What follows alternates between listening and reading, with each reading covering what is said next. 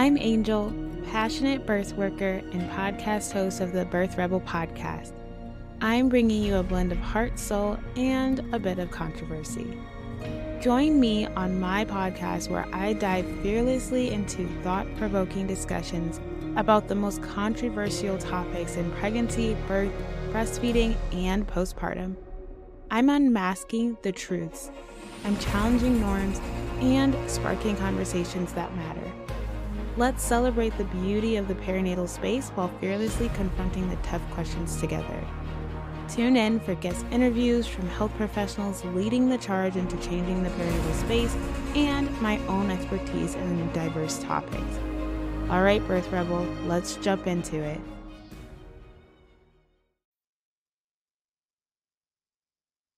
Hello, everyone. Welcome to the Birth Cafe podcast. It's your host, Angel Coleman, and I am here again with another fantastic guest. And this guest is especially special because she's actually one of the mentors for the Birth Worker membership and the Birth Worker Academy that I was a part of.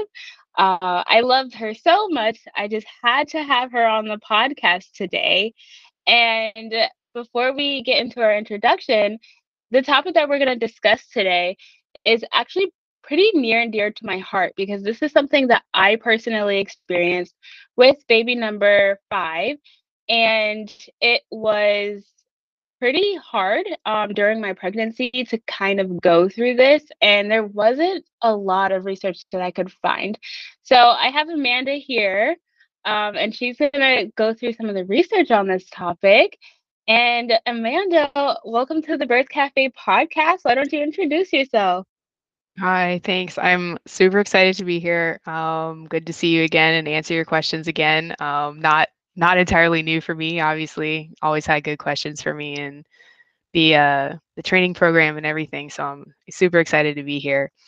My name's Amanda Hopkins. I am a pharmacist by trade, but somebody who got really, really interested in birth and am now putting a little bit more work into developing a business surrounding birth education, um, and just trying to get more people educated on the topics that tend to come up in a lot of appointments, whether that's moms or birth workers alike. So I'm really excited to be here and excited to talk to you about IUGR and SGA. Awesome, awesome. And I don't know if anyone has told you, I'm pretty sure I told you this, but you look like the lead actress in no, House of Dragon. I was I talk It's funny about because I think you had mentioned that to me before, and I have not watched that show yet. I will eventually, but I had to like go Google, and I don't entirely disagree with you. I'll take it as a compliment. yeah, she's a good actress and she does amazing. So yeah, go look at and the birth scenes are gonna make you cringe. I will say that. So That's a problem. You know how it is with the media. So yes, yes. All right. So how did you get into the birth world? Like what piqued your interest? Sure. So I've always been somebody who kind of throughout my career, whether it was pharmacy or before I worked in a lab before that, I've always kind of had obviously a background in medical research and reading research, interpreting research, regardless of whether that was school or my actual career.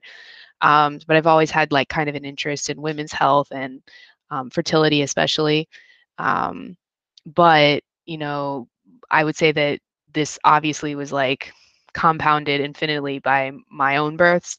I had 2 girls, ages 2.5 and 8 months now, and their births could not have been more different. And that was almost entirely because of things that I did differently from one pregnancy to the other. Um, I had one very stereotypical um, pregnancy with an OB practice where cascade of interventions was more or less coerced upon me at my 36, 37, 38-week appointments, ending in an induction with all of the interventions and everything else that I did not want. And then my birth with my second daughter with a midwife who was very hands off and very accepting of either exchanging certain things or foregoing certain testing or whatever, um, which ended in a very beautiful unmedicated birth that was exactly what I wanted. I delivered on hands and knees. I caught my own baby. They let me, kind of do whatever I wanted. There was no like no nothing impressed upon me. And through kind of my own research through my pregnancy, um, kind of realized that unless you look into it yourself or you have somebody who's helping you do that, um, you're not going to get this information probably from your OB or even from your midwife in a lot of cases, depending on their practice style and everything like that.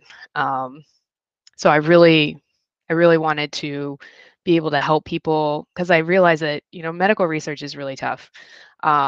It's hard to read studies, it's hard to find stuff, it's hard to compile that data.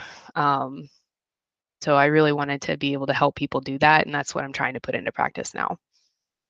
Yeah, and you have an amazing story of an unmedicated hospital birth, Right. which you have. Unusual.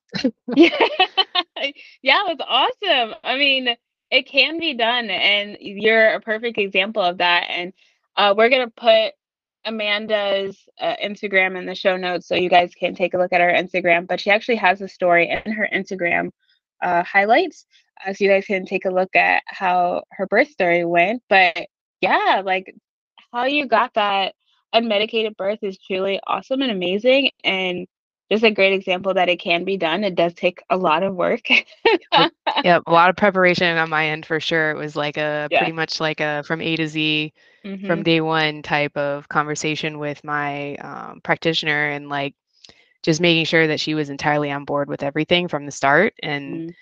I mean, obviously, there's a bit of luck involved, which we never know how birth is going to go, obviously, but um, planning the best that we could for outcomes and everything kind of fell into place and it worked out perfectly. So I couldn't be more happy with the outcome of that, obviously. Right. Yeah. And when we're talking, we're going to talk a little bit more about SGA, but my fifth baby, she was the one who was a suspected SGA baby.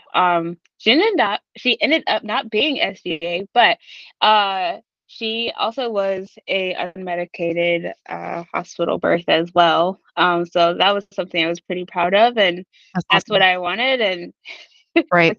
It's a big thing when you accomplish it's, that, just yeah. because it's so rare. I mean, I can't even tell you how many people that I interacted with through the course of my pregnancy or through the course of my care that basically poo-pooed it or said it's not going to happen Mhm. or nobody ever does that. And even during my course of my second hospital birth, which ended up being unmedicated, so many nurses said to me like, "Wow, that was amazing." Mhm. Um, you know, it really has just an entirely different feel and has like the capability to really change people's minds about what birth should look like. So Yeah. it's important for them to see that for sure. Oh, yeah, absolutely. And that in my own experience too, like the nurses and the doctors were just like, "Oh my goodness, like you did Yeah, amazing. Like that is so right. that's so great." And I was definitely the talk of the Yeah, I the had like people just popping into my room after I delivered to be like, "Wow, so exciting." I know, right? No, yeah, and I know for me, it was just like not only did I do an unmedicated birth, I delivered my baby in a shower, and there was no doctor, no nurse. My doula caught her because I just had her Amazing. so fast. So Yep, it it was happens like really that. like, how did you do? It's amazing what happens when they leave you alone, right? Yeah, exactly. All right, so you have mentioned how difficult like medical research can be. So can you talk a little bit briefly about how to decipher good research versus not so great research? Sure. Especially since you hear so many statistics and stats thrown Yes. around and Yeah. all that good stuff. And it's really tough because I mean, in this, I feel like in social media, like you see people throw around statistics all the time, and half the time, like I couldn't even. I'm a pretty good Googler, and like I can't a lot of times find where they're getting that source from. Um, so like I think it's a bit of like a game of telephone where like somebody publishes a statistic and then like a paper probably cites it and then that paper gets turned into like an editorial and the editorial gets cited by like these baby blogs and then Instagrammers read the baby blogs, and then they're publishing the statistics. So there's a bit of like maybe not the full message coming through. I feel like when a lot of people cite statistics, personally, like one of my pet peeves is like if you're not telling me where it's coming from, I pretty much like don't really believe it, unless you're just saying like it's an estimation, right? Or in my experience, and I think that that's fair, right? Because I do think that experience is worthwhile and professional opinion is worthwhile. But if you're trying to quote a statistic, it should be like saying where it's coming from. As far as like research goes, like if you're going to read actual like studies, you're going to read, you know, scholarly articles, medical journals, those kind of things, which is ideally where if you're going to be looking for those kind of things, where that information would be coming from.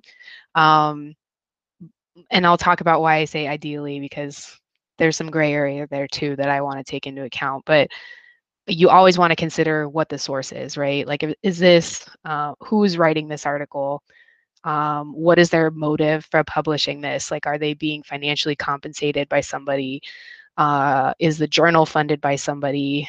And like, there is no such thing as unbiased research, right? So I want to put that out there. First of all, like it's not ever going to be 100% pure, right? Everybody always has a motive, just like you and I have a motive of being on here to at some point there should be some financial back end of that comes better from this, right? For me, it promotes my business. For you, it promotes your business. The same thing.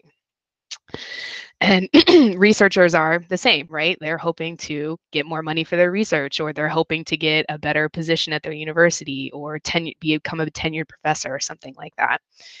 Um, as far as like looking at those studies, ideally, like for me as a researcher, when I see papers that are what's called blinded or double blinded, meaning that the participants don't know what part of a group they're in.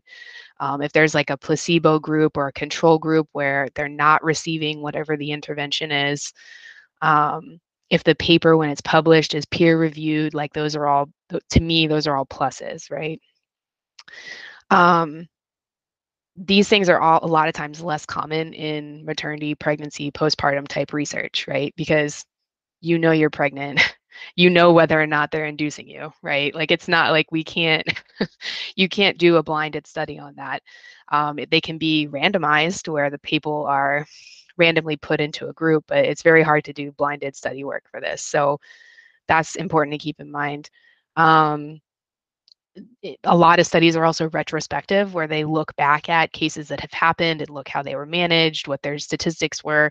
It's really hard when you do retrospective studies though, because they have to be really tightly controlled as far as like who you pick, right? So you're not purposely picking one person to go to this group because it has the outcome that you want. So there's definitely some potential for bias there as well. You want to make sure that you're looking at reputable sources versus what I would consider not reputable, and that's obviously an opinion, right? Um, I don't think that there's any like definitive like this is reputable and this is not.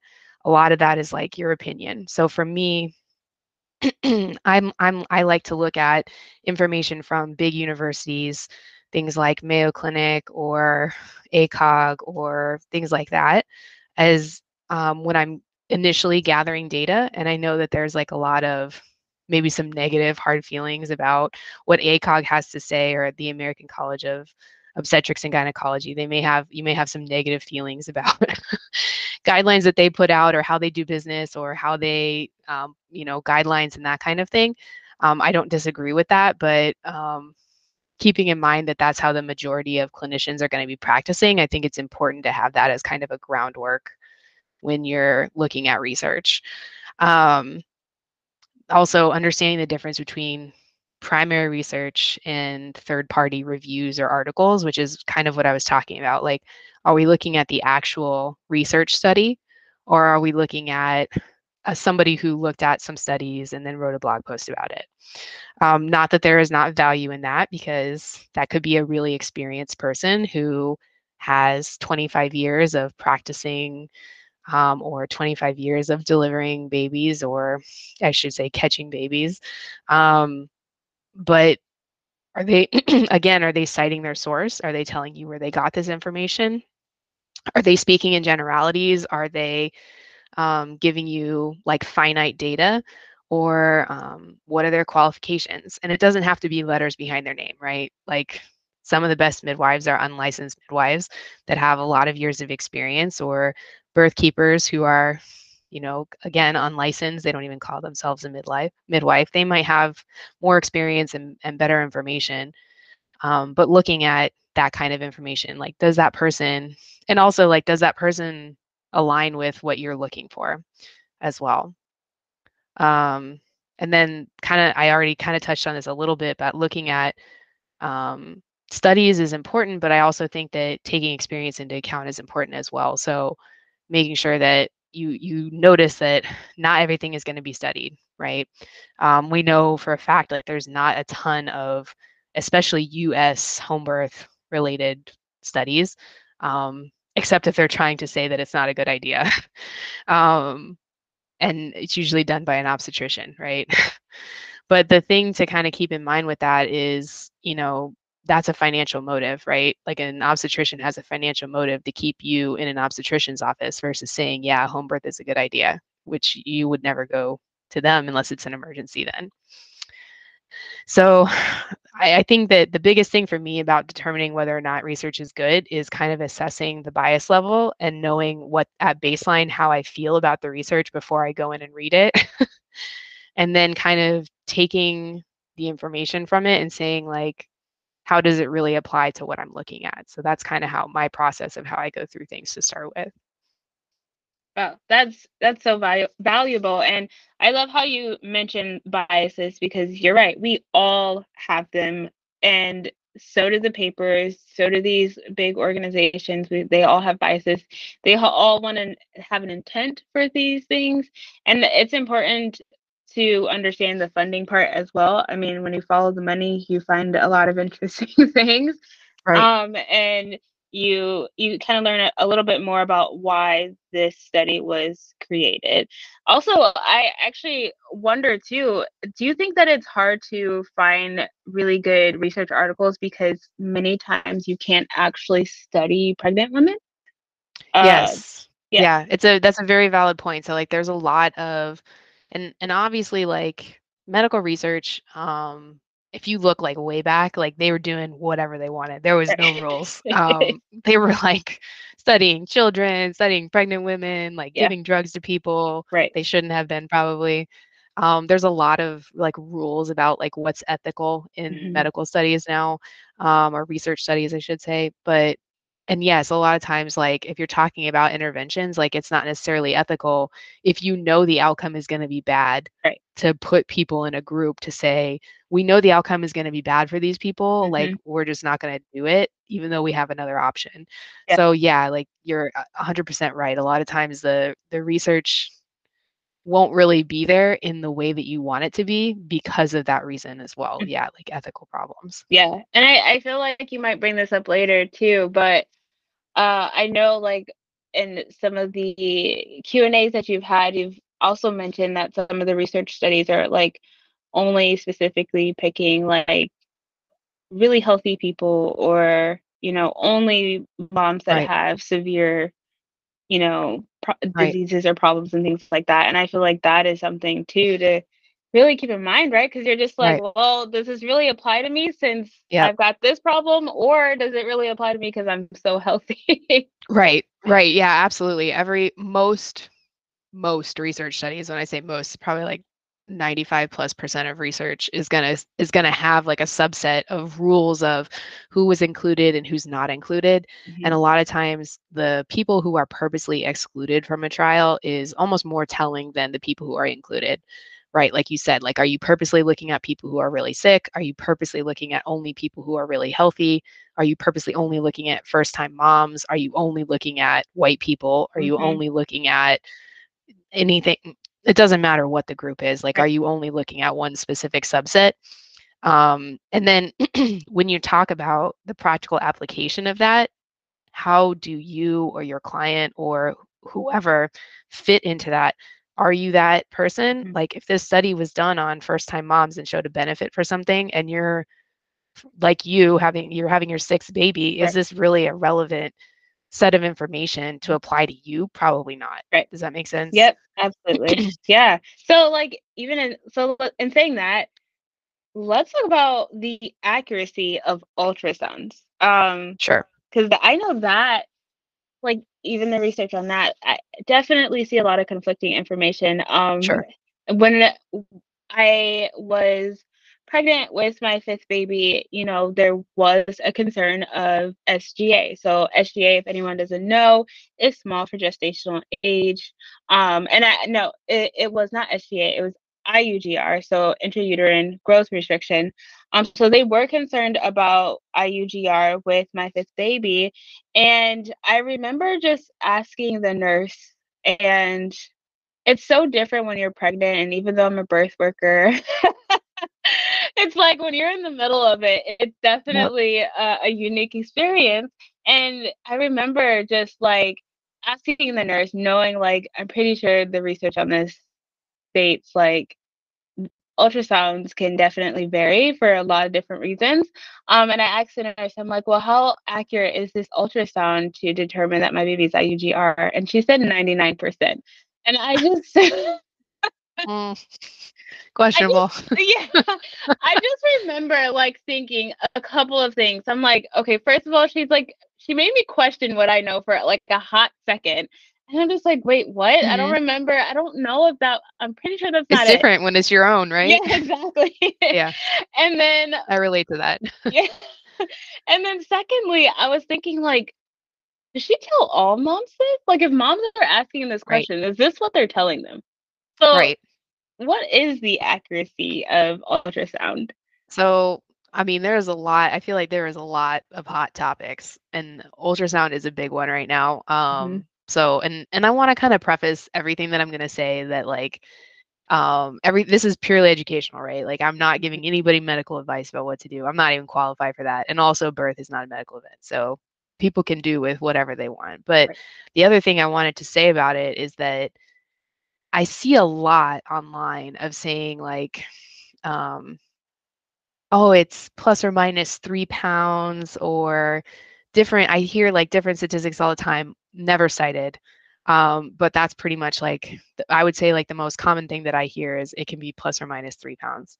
I don't know where that came from. I haven't seen any studies, and it's not to say like I have not read the entire internet, obviously. Like I have two small kids, I don't have that much free time. I wish I did. Um, but realistically, from what I see, and I know Angel has a couple of links that she'll share with you guys in the show notes, but it's about, from what I can see, like recently with the most up-to-date ultrasound technology, it's about plus or minus 10% is pretty average, right? And it could be a little bit more than that, it could be a little bit less. And there's a lot of things that impact that. And 10% doesn't really seem like a lot until you talk about like on a 10-pound baby, 10% is a pound plus or minus. So that could be like a 2 pound swing, right? So they're predicting a baby who's 8 pounds and it comes out 10 pounds. Or they're predicting on the other side a baby who is, they're saying that this baby is only 4 pounds and it's really 6 and it's not even small, right? So that's kind of like a tough thing. When you talk about like how accurate it is, and I don't really think that there's like a true way to put like a number on how accurate it is because there's so many different things that influence it, right? You can have the operator, how well they're trained, the equipment, how new it is, how calibrated it is, and then you add in other things like the later in gestation, the things that they use. So typically when they're estimated fetal weight, there's different formulas. From what I found, the most common one that they use is called the haddock, specifically the haddock A. But it calculates fetal weight on based on like a very complicated formula on head circumference, abdominal circumference, and fetal length. So like crown to rump or whatever length. Hmm. And one the thing is like it's really difficult to get good measurements when you're late in pregnancy and like the baby's all crammed in there and moving Right. around a lot. Like it's really difficult to get those good measurements unless you're a really qualified sonographer, you have really good equipment, and it's like ideal conditions, right? The mom's not uncomfortable, the baby's not uncomfortable moving around all the place. So there's a lot of things that kind of play into how accurate it is. So I don't think you can put like a number one way or the other, but it's important to know it is not, it is 100% not 99% accurate. I can say that with certainty. That's so funny. And yeah, ultrasounds definitely. So they I believe they predicted that my daughter would be in the, oh gosh, I don't know, like less than 1 percentile for, I don't, I remember you said like it's either head or like femur or something like that. I can't Right. remember exactly which measurement was under 1%. So they were thinking that she is intrauterine growth restricted. And she actually ended up being 6 pounds 1 ounces, which is about normal. So Right. she Right. ended up not being as small as they actually thought she was, and she was actually Right. a very healthy baby. So, on the flip end, I've seen 9 pound, 8 pound babies turn out to be 9 pound babies. Right. Right. Exactly. So Yeah. the thing, and like the thing to keep in mind with that, in my opinion anyway, is like they, not only is it like the accuracy maybe is not the greatest, but the other thing is that, and this is another whole like thing that would probably be a whole nother podcast episode of like how accurate is estimated delivery, like an estimated due date, like how accurate is that? And that's a lot dependent on like how accurate do you know your conception date, how accurate is your ovulation in that cycle, all these different things. And when did they do your first ultrasound to guesstimate those things? Because really ultrasound for dating is only really good as far as like guesstimating how when a due date is based on um, like your first ultrasound, which a lot of people either don't do or it's late. Mhm. I think that if it has to be less than 20 weeks for it to be considered like accurate, Mhm. but ideally more right in that like 8 to 10 week range.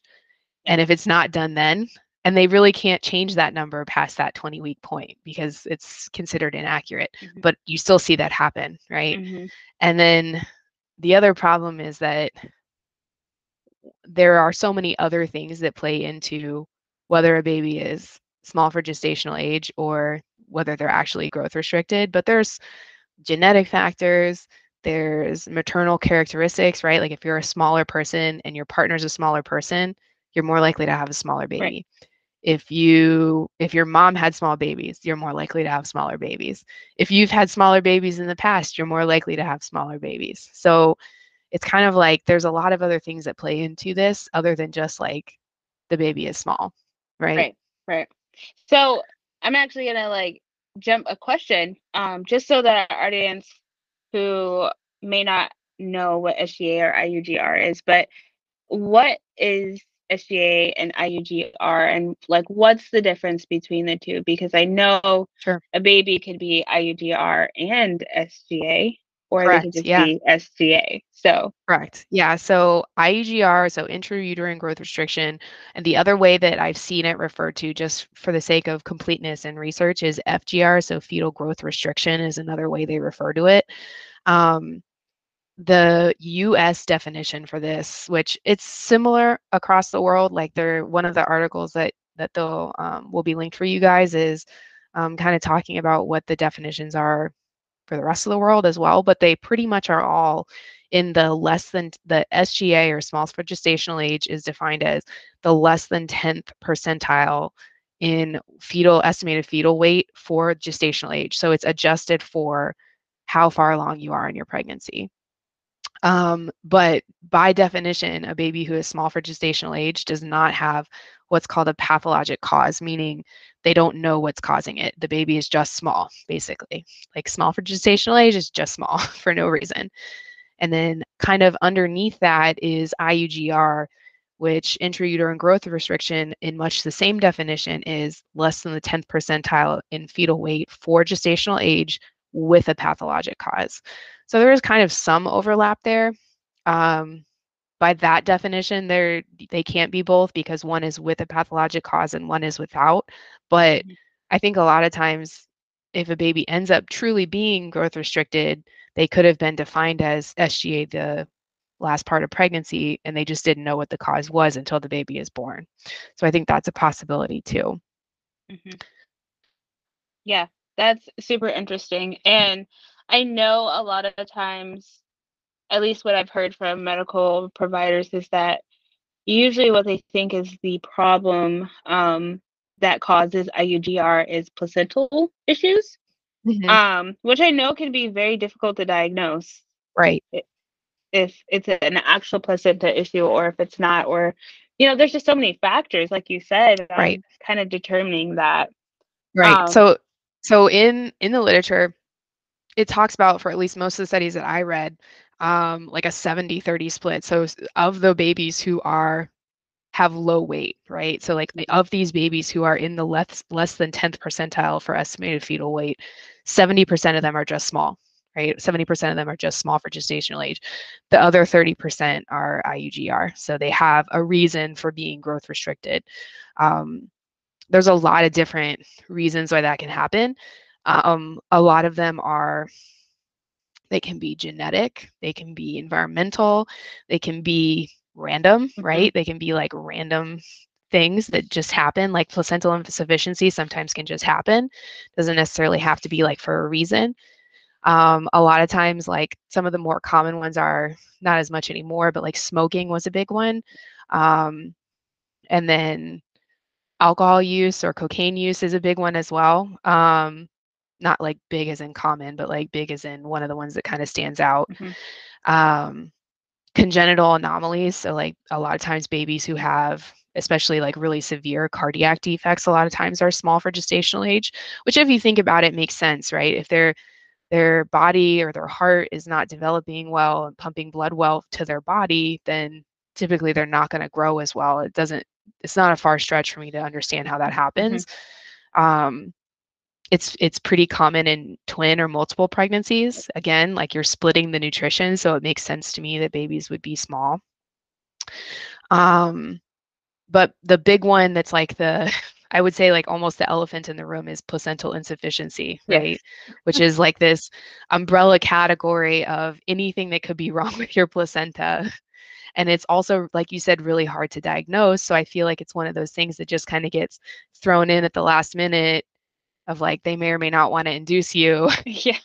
It's kind of hard to diagnose this. Your baby's pretty small. Let's just throw IUGR in there. We're worried about it. Now we got to induce. Yeah. Um, so definitely one of those things that kind of comes up. The way that they most often are able to diagnose, from what I read, placental insufficiency is through um, umbilical Doppler. So they're doing like a specific ultrasound Mhm. that is like doing a Doppler test on what the blood flow is doing in the umbilical from the baby to the placenta. And through assessing that, they can kind of determine like, is there any issues with blood flow? And there are certain patterns, which I'm not going to get into. Obviously, I don't know it that well anyway, but there's certain patterns in there that they can look for that say one thing or the other as far as like, is it concerning? Is it typical for IUGR? Is the baby having trouble getting nutrients? Because there's different things that kind of shut down once that starts Right. happening. I've also seen nutrition can the mom's Yeah, nutrition can sometimes yeah, impact both placenta and yeah. fetal growth.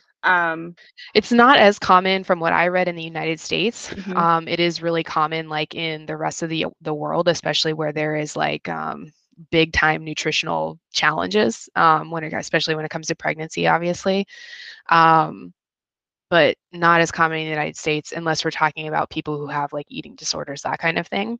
right. Um, but I mean, there's that one of the articles in there that I have is it talks about all different kinds of things like from smoking to like different genetic Mhm, anomalies like trisomies and that kind of mhm, thing. So there's a lot of different causes. Some of it is just some of it is just genetic, right? right. Like I was saying, like if your baby was IUGR, your fifth baby, obviously she wasn't, but if she was IUGR, you're more likely to have IUGR in another pregnancy. If you have siblings or parents who had an IUGR baby, you're more likely to have an IUGR baby. So there's definitely like some kind of a genetic link there as Okay. well. Wow. That's so interesting. And you know, SGA, like a lot of my babies are small, but I'm also an 110 5'3" Right, woman.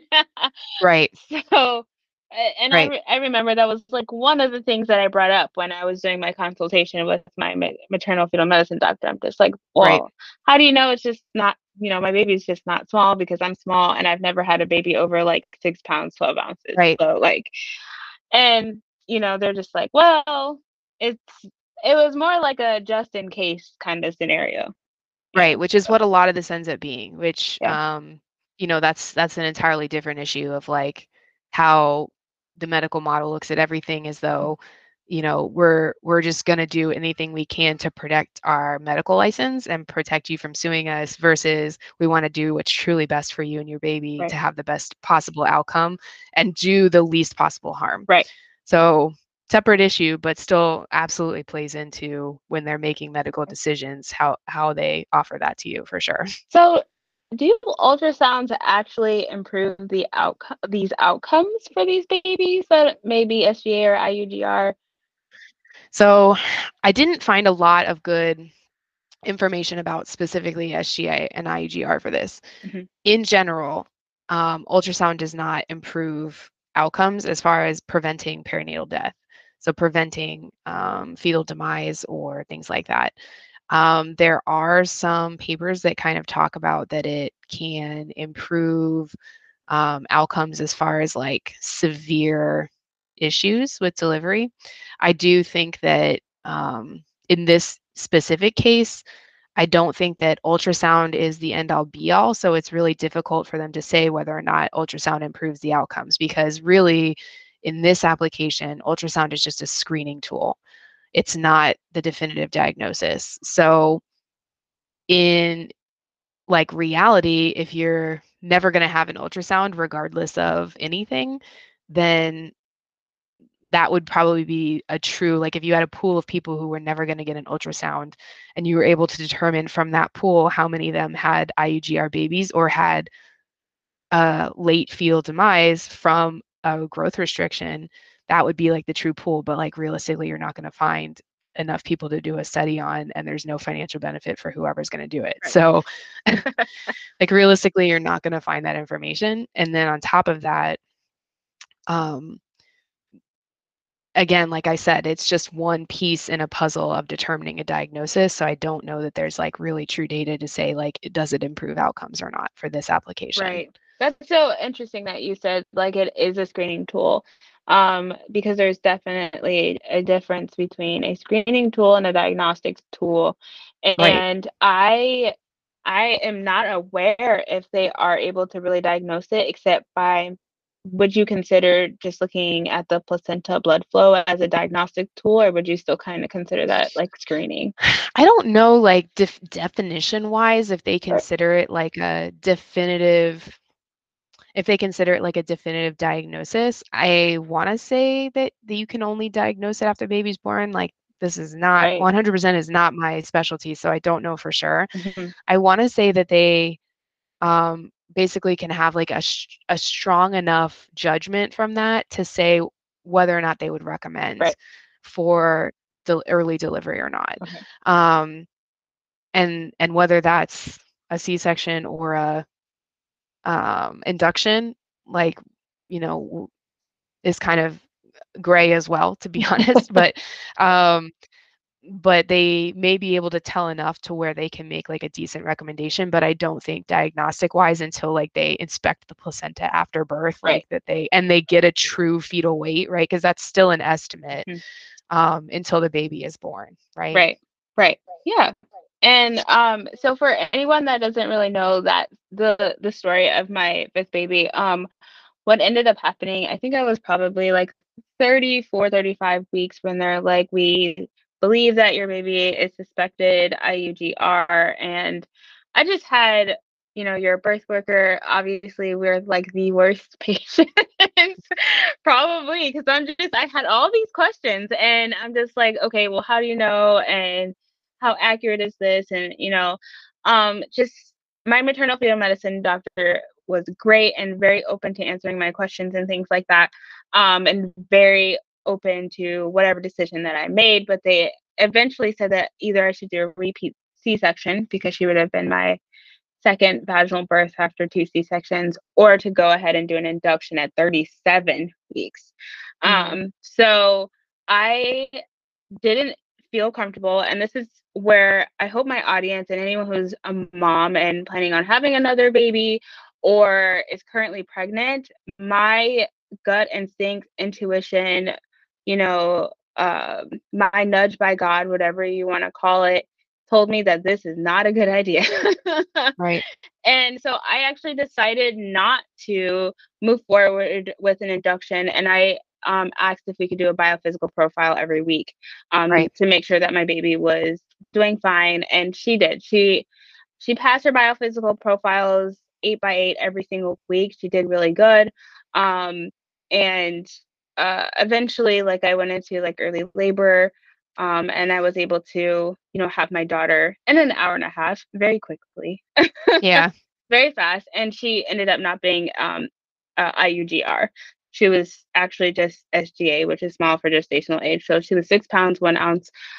So in my instance, I took everything that they told me and looked at what they had told me and went with my gut instinct, and everything ended up being okay. So, in saying that, how you kind of mentioned like how often IUGR is misdiagnosed. You said 730. Um, and honestly, I am interested to see whether an induction or a C-section is better for IUGR. IUDR. I know I was offered both, and if I personally wanted to go either route, I probably would have went induction. But Sure. are there any risks for this, especially when we have that 70/30? So the And then 70/30 is actually talking about of the babies who are just small in mhm, general, 70% of them are just small for gestational age. That's not like babies who are actually diagnosed as okay, IUGR that are misdiagnosed. So the it's really, again, like it's so tough to find this data as like misdiagnosed, because for it to be considered a misdiagnosis, it has to be basically like a physician or midwife tattling on themselves to say, I misdiagnosed this. And like, you can only imagine what the accuracy of that is, right? Like, not very many people are going to go and say, like, yep, you're right, I misdiagnosed that. Absolutely. And admit that to somebody, especially when it resulted in an induction with its own risks or a C-section with many of its own risks, right? So like they're not usually going to say like, oh yeah, that was a misdiagnosis, like flat out. They're not going to admit that. Um, the one thing that I did see said that up to 50% of cases are misdiagnosis, and that was probably like the only thing that I could find, and that was usually only when they are measuring. Um, they're only doing like a physical exam of the mom. So like they're only doing a fundal height. They're not going and following up that with an ultrasound or following that up with a whatever, because I've seen a lot of, or I've heard a lot of people just from my own experience, who people that had like babies who were measuring small by, and I'm putting like air quotes, babies who are measuring small by fundal heights, serial fundal heights. And that's usually the thing that they recommend for this, is to just measuring fundal heights. And like if that falls lower than 3 centimeters, I believe, below what's expected for that week of gestation, is when it's kind of like a red flag, right? So but the thing is that if you're trending small your whole pregnancy, it doesn't just all of a sudden become a concern. It really only becomes a concern when you're trending normal, you're trending normal, you're trending normal, and then you drop off. mhm, Does that make sense? Like yeah, are you're not following the curve, right? And basically like the baby is at that point like slowing down or stopping growing. So that is where it becomes an issue. mhm, Um, but as far as like, I can kind of understand, like you said, like why they would misdiagnose, because on the flip side of it, and like I found malpractice law firm website that was specifically talking about this, like an IUGR diagnosis, and all they talked about on their entire website was the opposite problem, Mm. right? The physician missed the diagnosis and how serious it is, and you know, in general, our legal system in the United States tends to err on the side of caution when it comes to diagnosing versus not diagnosing. Like they would rather, like 9 times out of 10, if the possibility is that a C-section can save a baby, they will err on the side of the doctor should have done the C-section versus the opposite. And that's just kind of how they view it, which is what this malpractice website that I was looking at talks about. Was kind of interesting. Wow. Uh, that is so interesting. That just, I just, I don't, I have no words for that. Just, but you're right. I feel, I also can understand too. Like IUGR does have its risk. When a baby is actually IUGR, um, these are very, very sick babies. So, there's definitely something Right. that like you do want to catch. Um, but it's also just so hard to diagnose. And then, most of the recommendations are if we're doing an induction or C-section, it's at 37 weeks. Um, and I know one of my questions was, okay, well, if we have my baby at 37 weeks, how do we know that my baby is small because of IUGR or just because we delivered my baby so early? Right, Um, right. And that's where they can look at like that chart that talks about like the percentile chart for gestational age to do it comparative to what your estimated gestational age or your estimated versus your estimated delivery date is important. Um, versus just saying like the baby's just small. Like, of course, it's small for a full term baby because it's not full term. So looking at it right. at that chart for gestational age is important. But then the other thing is like, I guess, and I wanted to talk briefly about two podcast episodes actually that I listened to kind of in preparation for this topic, and one was um, episode 183 of the Down to Birth podcast, and you can write that for them so that they can go listen, which was with Dr. Rachel Reed, who's awesome, and she talks a lot about that the only real way to diagnose IUGR is to really assess placental insufficiency, right? Doesn't have really anything to do with fetal weight, although these babies do tend to be lower, right? You can have placental insufficiency in a big baby. It's just unlikely because most of the time, if the baby is big, the placenta is supplying it with enough food and enough blood flow to be big and healthy. Um, but she also talks about how and this is more in, and this episode prompted me to go listen to her book. So she has a book called The Case for Induction. And she talks about IUGR in that book, where she says basically like if babies are truly growth restricted and they identify issues with Doppler blood flow, the baby is measuring small. So like the clinical picture is showing you the biophysical profile is not good.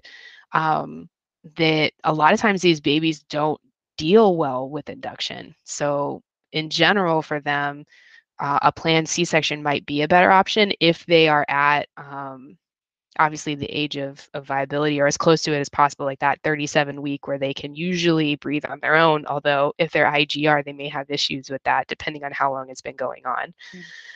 Mm. Um, so that was like a really good resource if people want to learn more about it.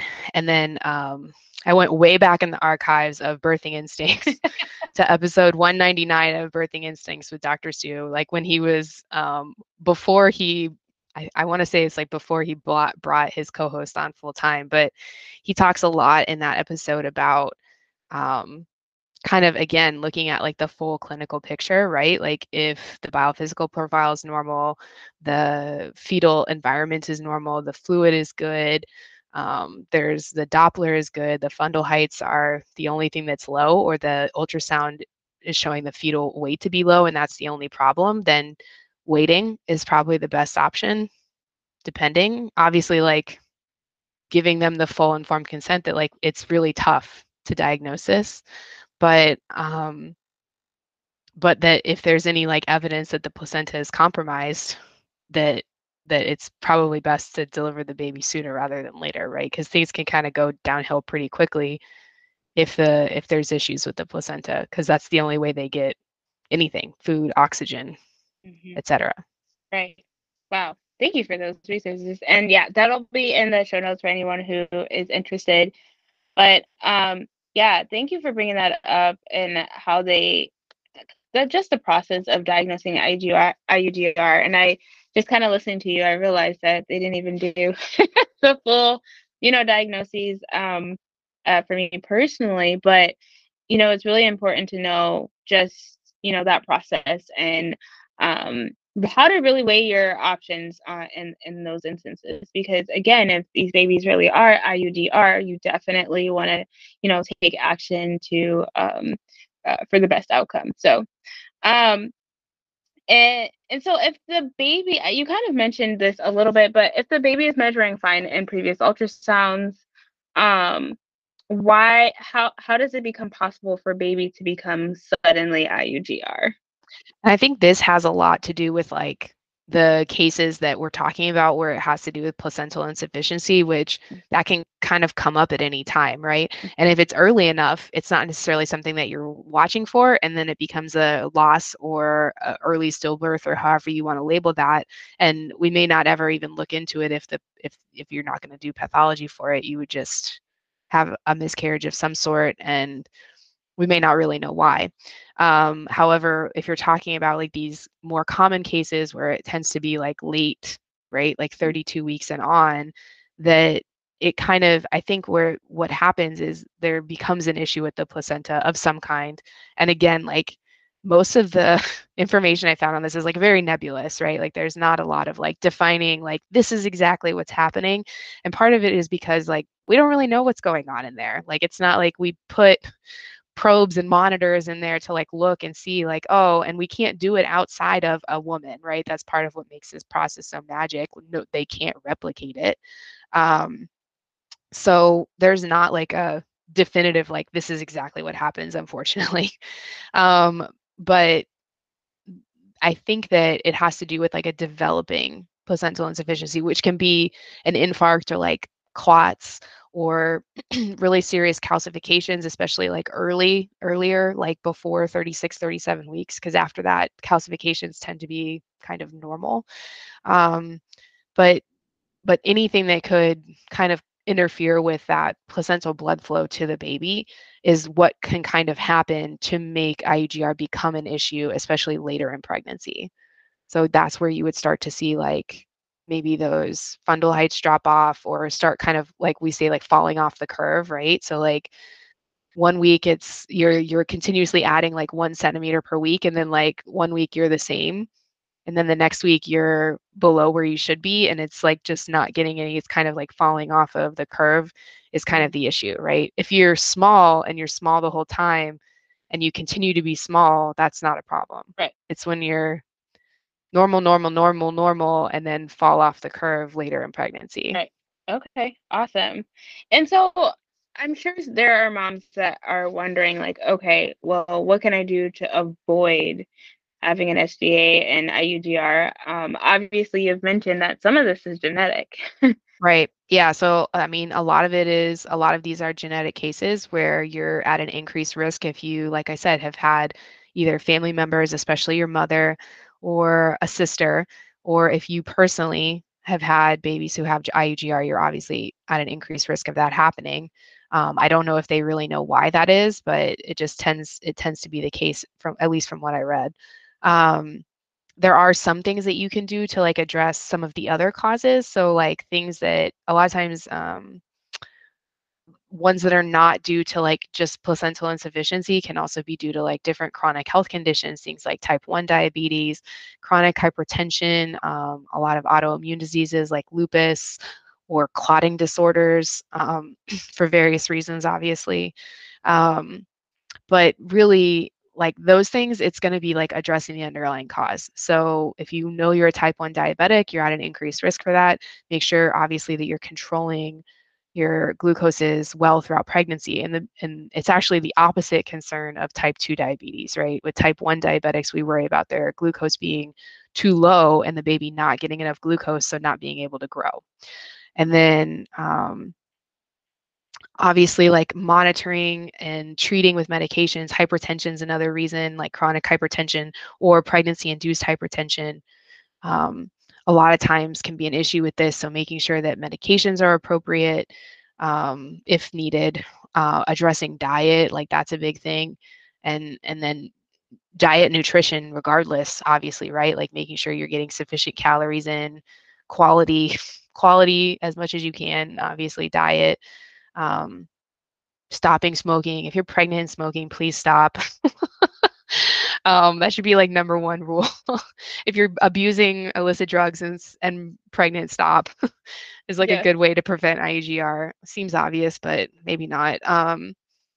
And like knowing your family history, I think that's a big part of it too, right? So like knowing if certain anomalies, especially like cardiac defects or different things like that. And a lot of them are random, right? Like you can't do anything about those. And you a lot of times can't do anything about if it's your first baby and you don't have siblings or you don't know your mom's pregnancy history or you're an only child, like you might not have a lot of that information.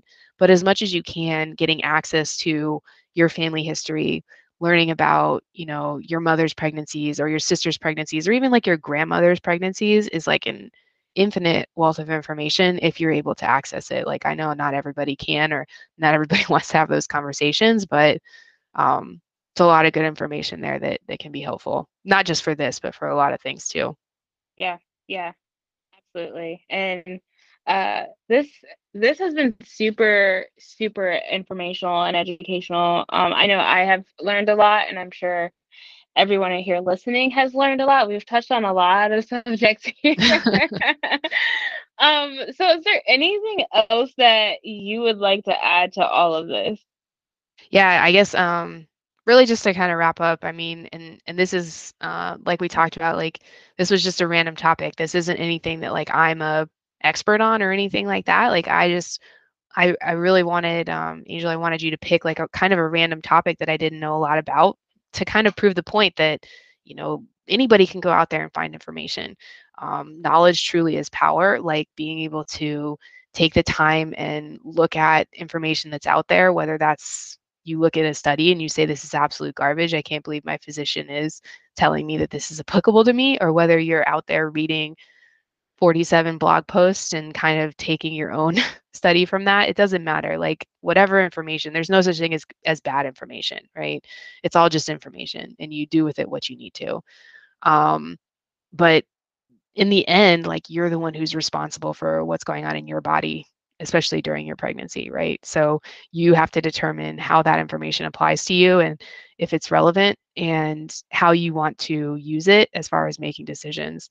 Um, and I know you kind of said it already, but just to reemphasize, like always trust your own intuition above everything else, right? So find all the information, learn as much as you can, and then like really what is your gut telling you, because that overrides it. Wouldn't matter if you read 100 studies. If your gut's telling you you need to do something, then that's probably what you need to do. Yeah, absolutely. What and Kylie always says, full body yes or full body no, just Yes, checking absolutely. it. Absolutely. If it's not a full body yes, it's a full body no, for sure. Exactly. Exactly. Yeah. And mother's intuitions, oh gosh, they're so strong. Yep, And in my instance, actually in a lot of my pregnancies, that intuition has, proved right and has gotten me really good outcomes. And so absolutely. if you're hearing this or if your doctor is bringing this up and you've asked all the questions, you've gotten all the information and everything in you is telling you go along with the C-section, or if it's saying maybe we should try something different, like go along with that, trust that. And you'll know that you've tried, gotten everything that you needed to do and done everything that you can to do, to deal with this diagnosis and to make the best decision for you and your baby. So Yep. yeah, Amanda, it's oh gosh, it's so much fun talking to you. Thank you. It's been fun for me as well. So I've really enjoyed it, and hopefully everybody learned something and you guys get some good feedback from this. So Yeah, I've really enjoyed it. Thank you. no problem. And where can we find you online? Sure. So for right now, I am almost exclusively on Instagram at Build Your Birth. So I'm at Build Your Birth. And then I will soon, probably, hopefully by the time this podcast comes out, and if not, shortly after that, we'll have a website at letsbuildyourbirth.com. Awesome. And it's been a pleasure having you again, Amanda. And I hope probably will bring you on again because you're just a wealth of information. I won't mind it. I'll be a returning guest. That's totally fine. Awesome, awesome. All right, well, guys, all this information, all the resources that we have mentioned in this podcast are going to be in the show notes. You guys will find the links to all of that. She's created an amazing document that I'll also put in the show notes so that you guys can have access to that and refer to it and all the research links and things like that. So that will be at your disposal to look at. In the meantime, thanks for joining me on the Birth Cafe podcast, and I hope you guys have an amazing day.